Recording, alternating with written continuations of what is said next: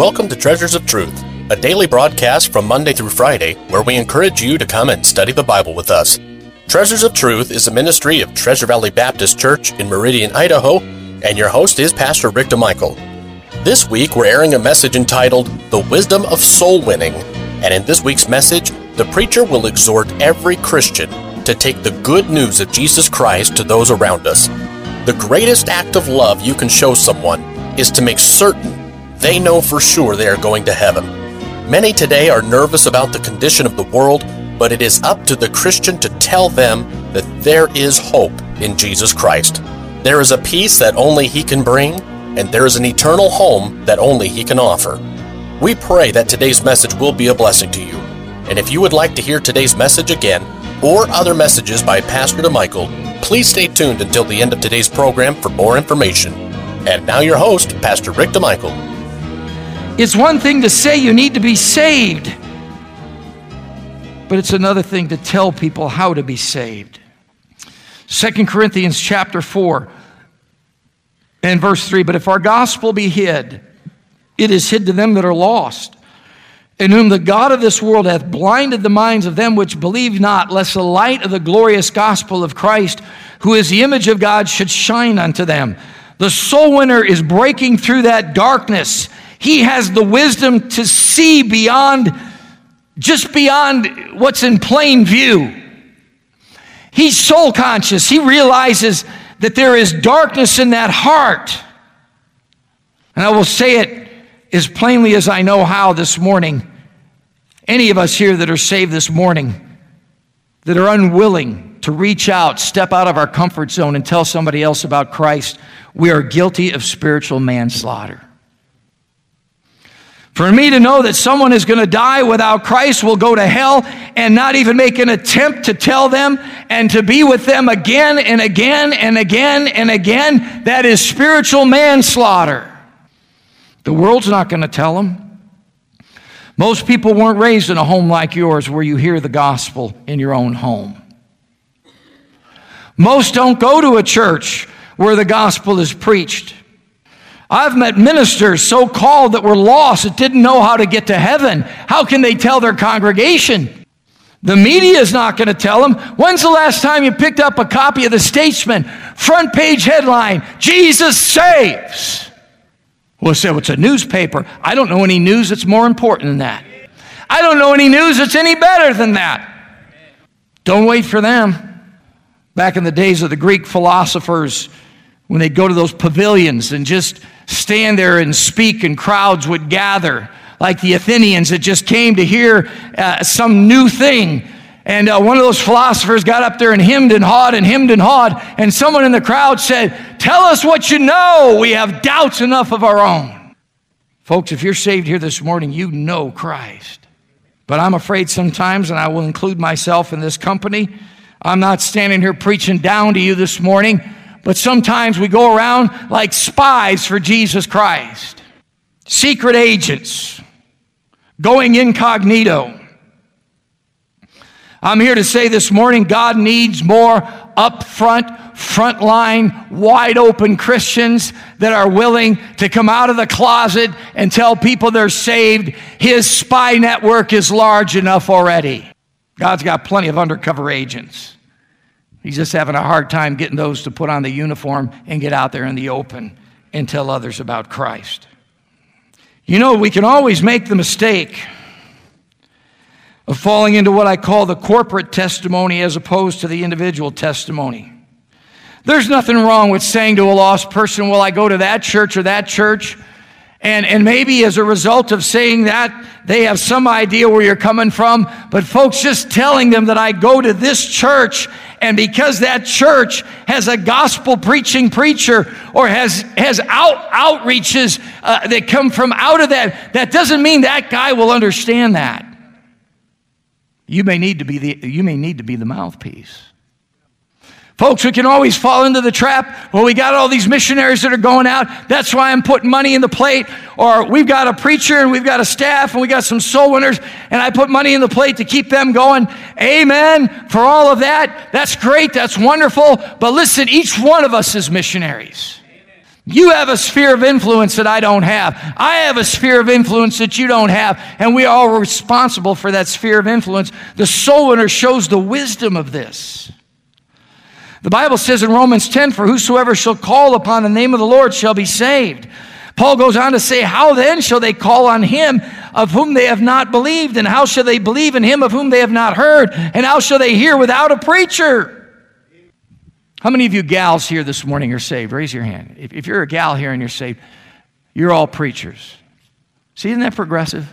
Now, I didn't ordain you. God ordained you. The ladies preach all over the place.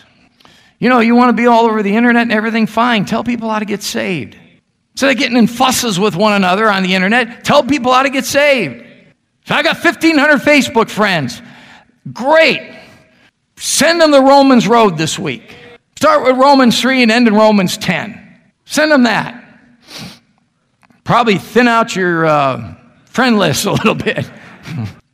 But we all have pulpits. We all have pulpits at work, on the internet, school, the store.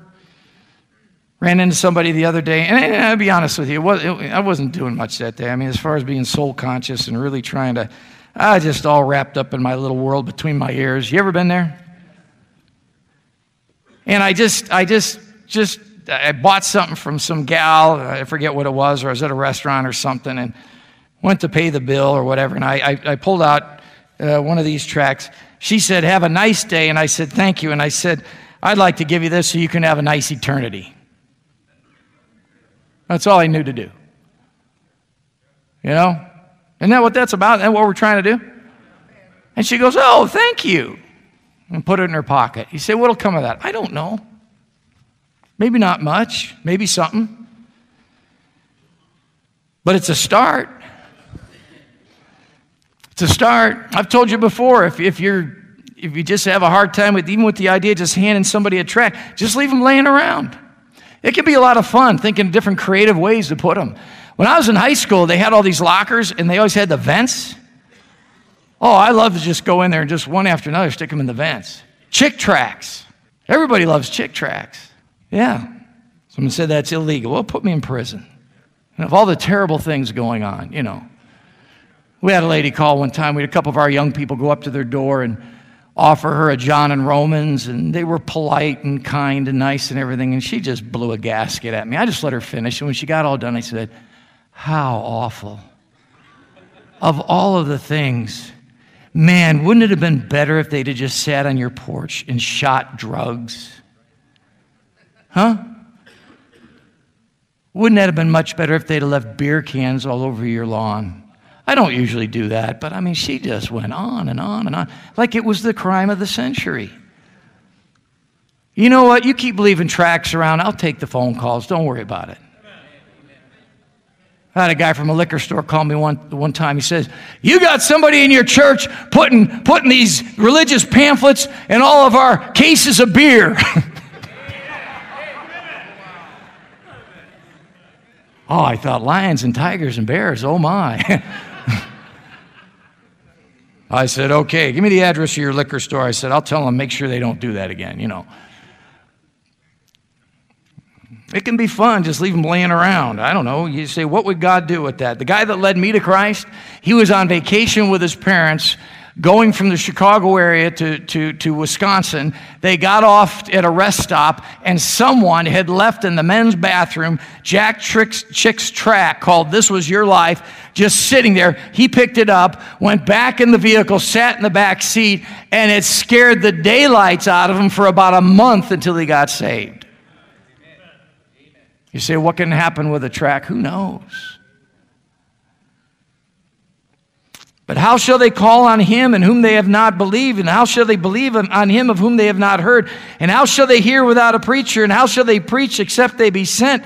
As it is written, how beautiful are the feet of them that preach the gospel of peace and bring glad tidings of good things. When you're bringing the gospel, you have beautiful feet. See? These are clodhoppers.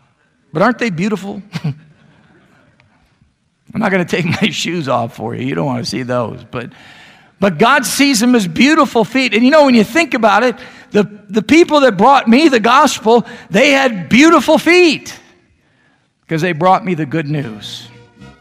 The wisdom of the soul winner. The wisdom of the soul winner.